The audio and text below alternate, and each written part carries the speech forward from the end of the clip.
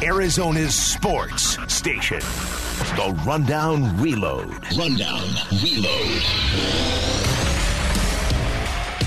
It is the Rundown, April 20th edition of 2020. Luke Lipinski here, Michaela Perkins producing as always. Hope everybody had a pretty good weekend. We got the NFL draft coming up on Thursday, which, look, we've been talking about sports. There's been stuff coming up here over the last couple of weeks, but the NFL draft on Thursday, it's going to look different, obviously, with them doing it remotely and virtually. But this is a real sporting event at this point, and the NFL draft has become so big over the last even 5 years, but certainly over the previous 10 to that or whatever. It's just gotten bigger and bigger and bigger, and this is a thing where this is going to determine the direction of a lot of franchises around the NFL, the Cardinals included, to a lesser extent this year than what we saw last year, obviously, when they took Kyler Murray and had the number 1 overall pick. But they still have a pretty big decision to make at number 8. A lot of that decision may be made for them based on the players that are picked ahead of them. But we'll start there. We'll start with there's a story out. It's not really any one specific story. It's just sort of a vibe going on here as we enter draft week that Tua might be seeing his draft stock fall pretty rapidly. And it was Mike Tannenbaum, actually, the former Dolphins and Jets general manager, now in the media, who pointed out, he's not the only one to come up with this, but he certainly pointed out the reason.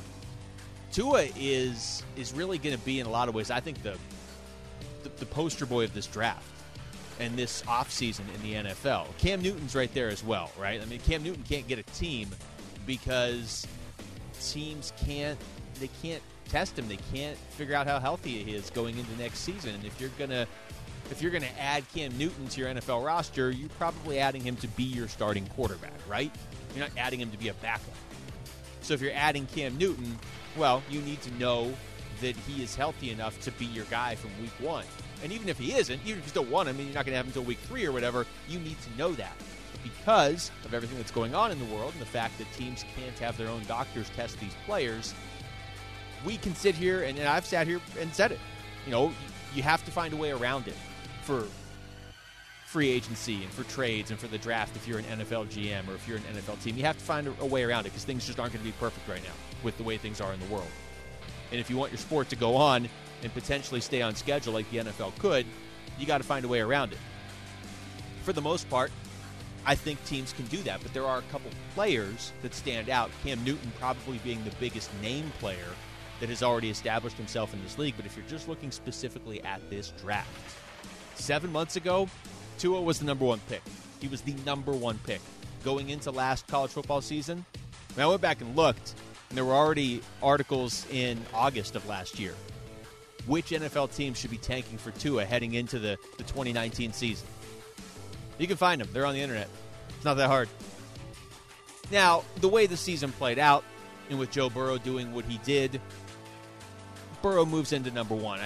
We're all going to be pretty shocked if Cincinnati doesn't take him number 1 overall. Okay, that's fine. Tua gets hurt and drops. Okay, I mean, the cynic in me sees him dropping to just the point where the Patriots can trade up and get him, and then we're all going to hate ourselves for the next 15 years. So Tua drops a little bit because of the injury. Okay, that makes sense. But then you get into this offseason where teams can't test these guys. And they can't get can't meet them face to face. You just can't get nearly as good of a read on the guy you're drafting.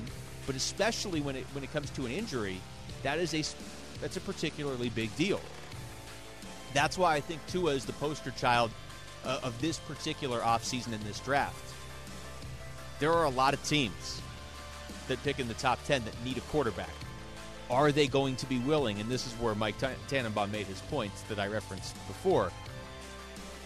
Are teams going to be willing to use the number 5 overall pick on a guy that could be damaged goods? Like, you're never going to know 100%. Every year, you have the possibility of, we're going to draft this guy. He had an injury last year, but our scouts love him, and look at what he's put on tape over a couple years in college. This is our guy we're going to build around at defensive end or something. Or, this guy, we still like him as a running back here in the 2nd or 3rd round. Well, you're talking about a quarterback that has the talent to go in the top 5. But you're also talking about an injury that was pretty nasty. Now, by all accounts, he's going to be good. But, yeah, if I was an NFL GM, if I was the Miami Dolphins, I'm sitting there at 5, and I'm like, well, I mean, I want Tua, but can I afford to use the number 5 overall pick on a guy that might not be able to play? Or might be able to play, but his career is not going to be as long because of this injury? Now, yeah, we've been assured as fans and media that that's not the case, and Tua will be good to go. But if you're a team, if this is a position where, like, yeah, you screw up this pick and you lose your job and you set your team back a few years, just being given reassurances by, like, a player's agent or whatever that a guy's going to be good, that's not enough. He's going to define this draft. And in a way, he could impact the Cardinals, too. Obviously, Arizona's not going to take him. But if you're the Cardinals, and it's nice to be in this position, finally, you've got your franchise quarterback. So all of a sudden, you just want all those teams in front of you. You want as many quarterbacks to go in the top 7 as possible. Peter King has his mock draft out today. And he doesn't have Tua going in the top 10, actually. He has him dropping. He has Detroit trading with Miami. Miami gets the 3rd pick. Miami takes Justin Herbert. They don't take Tua. Tua drops all the way to 13. The 49ers trade that pick, which I don't see happening because they can get the receiver that they so sorely need. They can get that receiver at 13 almost certainly. So I don't necessarily agree that the 49ers are going to trade that pick, although they've said they're willing. But in Peter King's mock, he has the 49ers trading that pick to the Patriots, and the Patriots getting Tua at 13. Even if it doesn't work out, even if that ends up being a horrible bust of a pick over the next 5 years, if that happens on draft night, you know you're going to have a sinking feeling in your stomach. Tua was supposed to be the number 1 overall pick going into this past season, and it's not like he played bad. He got hurt, and Joe Burrow was great. He ends up on the Patriots the year they move on from Tom Brady. Tell me you're not going to be a little bit nervous on draft night if that happens. But the other angle here, like I said, is where he goes, not necessarily which team he goes to, but where he goes in the draft could greatly impact the Cardinals, because in Peter King's mock, he actually has the Cardinals getting Isaiah Simmons at 8. I mean, I've seen mock drafts where Simmons is going like 2. ESPN had their rankings out last week of just ranking the players. Not a mock draft, not where each guy's going to go, but just who's the best player, who's the second best player, all the way down to like 100. They had Isaiah Simmons in the top 2. I can't imagine he's going to be there at 8 for the Cardinals. If he is, well, to me that means Burrow and Justin Herbert and Tua all go in the top 7. If Chase Young goes, even then, I don't see how Isaiah Simmons is going to drop. I can tell you here what Peter King has, because King doesn't have 3 quarterbacks in the top 7. He only has 2, obviously. But he has Burrow going 1, Chase Young going 2. Like I said, Herbert going to Miami at 3 after a trade. Tristan Wirfs to the Giants at 4.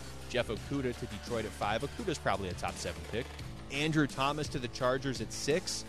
Maybe you don't think Andrew Thomas is going in the top 7, but let's just say the Chargers are willing to take that flyer on Tua at 6. And yeah, that sets things up where Carolina takes Derek Brown. I mean, again, if I'm Carolina, I'm taking Isaiah Simmons, but that's feasible. And all of a sudden, the Cardinals get Simmons at 8. Tua's draft stock falling. If that proves to be the case, if this isn't just a smokescreen ahead of the draft, if his stock actually does fall and he drops out of the top 7, that hurts the Cardinals. It may not hurt them much. They may still be able to get the player they want, ultimately. But if you're the Cardinals, you want Tua going in the top 7. You want, realistically, only 3. I mean, there's not going to be 4 quarterbacks going in the top 7, but you want all 3 of those guys, if at all possible, going in the top 7. Now, this takes us to the other angle here. There's quite a few angles, actually, to talk about with the Cardinals draft, and we'll do that certainly tomorrow and Wednesday leading up to the first round on Thursday. Touched on this a little bit last week, though, and just from talking to a few people around the game, talked to Wolf actually extensively about this morning, and I don't think he has hidden his feelings that he's real interested in the Cardinals taking Henry Ruggs III with that 8th pick if they can. Obviously, going receiver is the most exciting move, right, for the Cardinals? Last year, going Kyler was the most exciting move. taking a franchise quarterback number 1 overall, and he's an exciting player. That was the most exciting move. Turned out to be the right move, too. On first glance, taking a receiver with the 8th pick this year, it doesn't seem like the prudent move. It would be the most exciting, though. Okay, let's say they take Henry Ruggs III. And you're going into next season with Ruggs, Christian Kirk, Larry Fitzgerald, DeAndre Hopkins as your receivers. That's pretty awesome. That's fun. That's one of the most entertaining offenses in the NFL. Even if you're not a Cardinals fan, you're going to want to watch that offense. But can you make that pick just because it's fun? And look, I mean, it'll help your offense. Like, if you have an offense that's scoring a bunch of points every week and teams don't know who to cover, and specifically with the Ruggs example, he can take the top off your defense, and all of a sudden that gives guys like Larry Fitzgerald and certainly DeAndre Hopkins room to roam underneath. And then what are you supposed to do if you're a defense? You're stretched all over the field. And oh, by the way, Christian Kirk is there as well. He's not getting traded to Dallas. I'm not totally sure where that rumor came from. So, certainly in the moment, that's just a fun pick. And it does make you a little bit better.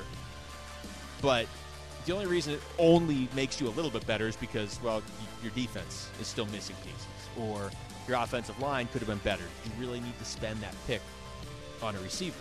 Well, here's the two things. You've got Larry Fitzgerald this upcoming season. You may have him longer, but all you know is you have him this upcoming season. You've got Christian Kirk this season and next season. Still very early in his career. He's played 2 years. We like what we think he can be. We haven't seen him put it together for a full 16 games, but there's been injuries. And there's been Mike McCoy's offense, which is probably worse than an injury in terms of production for some of these guys. You've got DeAndre Hopkins for at least 3 years. So you can make a very strong case that taking CeeDee Lamb or Ruggs or Jerry Jeudy, whoever you like, if they're there, is actually a smart move. It may seem like a luxury this season. It's almost like you've already got 2 cars. Do you really need a third nice car? No, probably not. Unless you have kids that are about to go to college next year and they're going to take your 2 cars. Well, then all of a sudden you do need a car. And that's where this can go from not being just a luxury. It can actually be an intelligent move. Maybe this is me just trying to justify it because it'd be a lot of fun to watch this team. But it's possible going into the 2021 season, you have DeAndre Hopkins at receiver and then Christian Kirk. So you're going to need a receiver next year. So that's why it's at least possible to justify taking one of those guys at number 8. It also leads into what I think the Cardinals truly want to do, and that is trade down. Not trade down too far, but if you could trade down to like 12 or 14, pick up a second-round pick, then all of a sudden you can either go offensive line at 12, maybe Thomas is there, or Mekhi Becton, or whoever, and then you can still probably get a Justin Jefferson or a Brandon Ayuk, or maybe those guys are both gone by the second round, but you can get a good receiver in the second round if you want to do that. To me, I think the ideal move for the Cardinals, well, the ideal move is Isaiah Simmons is there at 8, and this is all irrelevant. But the other, maybe more realistic, ideal move for the Cardinals is you drop down to like 12. You take one of these receivers. You might not have your pick at 12, but you should still get one of the main 3 with Ruggs, Lamb, or Jerry Jeudy. You take one of those receivers there that you believe can be a really good receiver this year, learning under DeAndre Hopkins and Larry Fitzgerald, can eventually be your number 2 receiver. And maybe, 4 years down the line, even be your number 1 receiver. That's what you're hoping for, because this is a top 10 or maybe top 15 if you make the trade pick. But in trading down to 12 or 14 or whatever, the reason I don't say 13 is there's no way the 49ers would make that trade with the Cardinals. But if you could do that and get a second-round pick, okay, then you can address the defense a little bit in the second round, or the offensive line, or wherever you feel like there's a hole. Had a story up on ArizonaSports.com last week, and I thought this was a pretty compelling point. Cardinals have addressed a lot of the holes on defense. Now, whether you feel like they've addressed them in an adequate enough way where they are a playoff team, okay, you go out there and you get Devon Kennard, Jordan Phillips, and Devondre Campbell. But if you could draft Isaiah Simmons, he's going to go right to the head of that group. I get that. But it's not like this is the exact same defense they ran out there last year.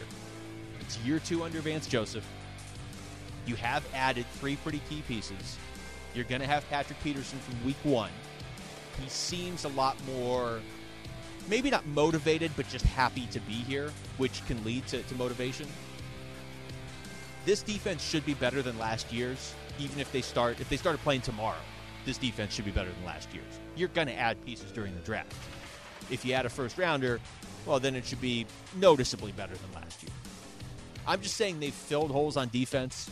Maybe they haven't filled them all to everybody's liking, and I get that. You know, there probably are better pieces in the draft, even in the second round, if you can get a second-round pick. But it's not like they did nothing to the defense. It's not like if you take a receiver at 8, your defense is the exact same group that was out there last year. That's just not the case. All right, real quick here before we wrap up the show today, have to at least mention The Last Dance. Premiered last night on ESPN. 6.1 million viewers per hour. They did episodes 1 and 2 out of 10 last night. Easily the most watched documentary in ESPN history. The 30 for 30 of Bo Jackson, You Don't Know Bo, drew 3.6 million. Again, last night, 6.1 million average per hour. I thought it was outstanding. I have yet to talk to anybody that didn't like it, and pretty much everybody I know that follows sports at all watched it. It was like appointment viewing. We haven't had appointment viewing in years. It was weird sitting there, watching it as it happened, and then watching commercials, because generally speaking, we just watch stuff on Netflix or Hulu, or we watch something that we recorded and we go back and watch it later, and we just fast forward through the commercials, or you don't even have commercials. That was weird to watch it with commercials last night, but I like the way they're doing it. If you were going to watch it but you didn't get to watch it last night for whatever reason, my one concern going into this was their focus. They have all this unseen footage from the 97-98 season. My one concern was that they were going to go so heavy on that. Do we really need 10 episodes just on that one season? We've got a lot of personalities on that team. Scottie Pippen, Michael Jordan, Dennis Rodman alone. You can do a couple hours on each of those guys. But my one concern was that they were just going to go too heavy on just that 1 year. I like what they've been doing so far through the first 2 episodes. They essentially are telling the story of the 97-98 season for, half of each episode. But the other half, they are working their way up the timeline. They're starting with essentially Jordan's freshman year at North Carolina and just working their way up.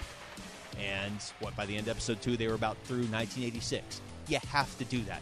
There's so much drama and stories to be told in those previous 5 Bulls titles as well. So I like that they are doing that. They're balancing it. It's all told through the lens of the 97-98 season, but they're building up all the drama and just giving you all the context getting to that point. Like I said last week, I don't necessarily remember fully appreciating Jordan in his prime. I was a kid when he was at his true greatness. Like, you knew he was great, and everybody said he was the greatest. But now I've seen a lot more basketball since then. I've seen a lot of great players. I have more context now for how amazing Michael Jordan was. And so now it's kind of cool to go back and see the story told. And the other thing is Jordan he doesn't talk a whole lot. So to have interviews from him and his perspective on these things that happened, and there are some stories in there that it's the weirdest thing. Like, there's stories in there that I just don't feel like really are told that much. And we have a 24/7 sports news cycle all across this country, right? And how many times did we talk about Johnny Manziel? People just accept that Michael Jordan's the greatest player of all time, or if you're a big LeBron fan, you say Jordan's right. He's even with LeBron, I guess. But there are so many stories about those Bulls teams that they didn't just happen 3 years ago. But it's not like they happened 100 years ago either, that don't really get told as much as they should, because it probably was the greatest team in sports history. It certainly was the greatest team in basketball history, it seems like. So far, so good with ESPN on The Last Dance. And it's pretty cool that it basically was appointment viewing for everybody. And I know it's because we don't have any other sports. I get that. But this was going to be a pretty highly rated show, even if we did have sports, because it was originally going to air in the summer, right? So the NBA Finals would have been done. Maybe the first 2 episodes would have been, 4 million viewers. I still think it would have outdrawn any other documentary on ESPN. But I think after the first 2 episodes, we were going to see a huge spike in the second weekend when they showed episodes 3 and 4, even if sports were going on. Now with no sports, I mean, we've been building this up for a while, and it didn't disappoint. I'm looking forward to the rest of the series, and I think a lot of people are. All right, it's going to do it for us. We'll be right back at it tomorrow. A lot more NFL draft tomorrow, certainly. Thanks to Michaela Perkins for producing. Thanks to you for listening. I'm Luke Lipinski. This has been The Rundown on ArizonaSports.com.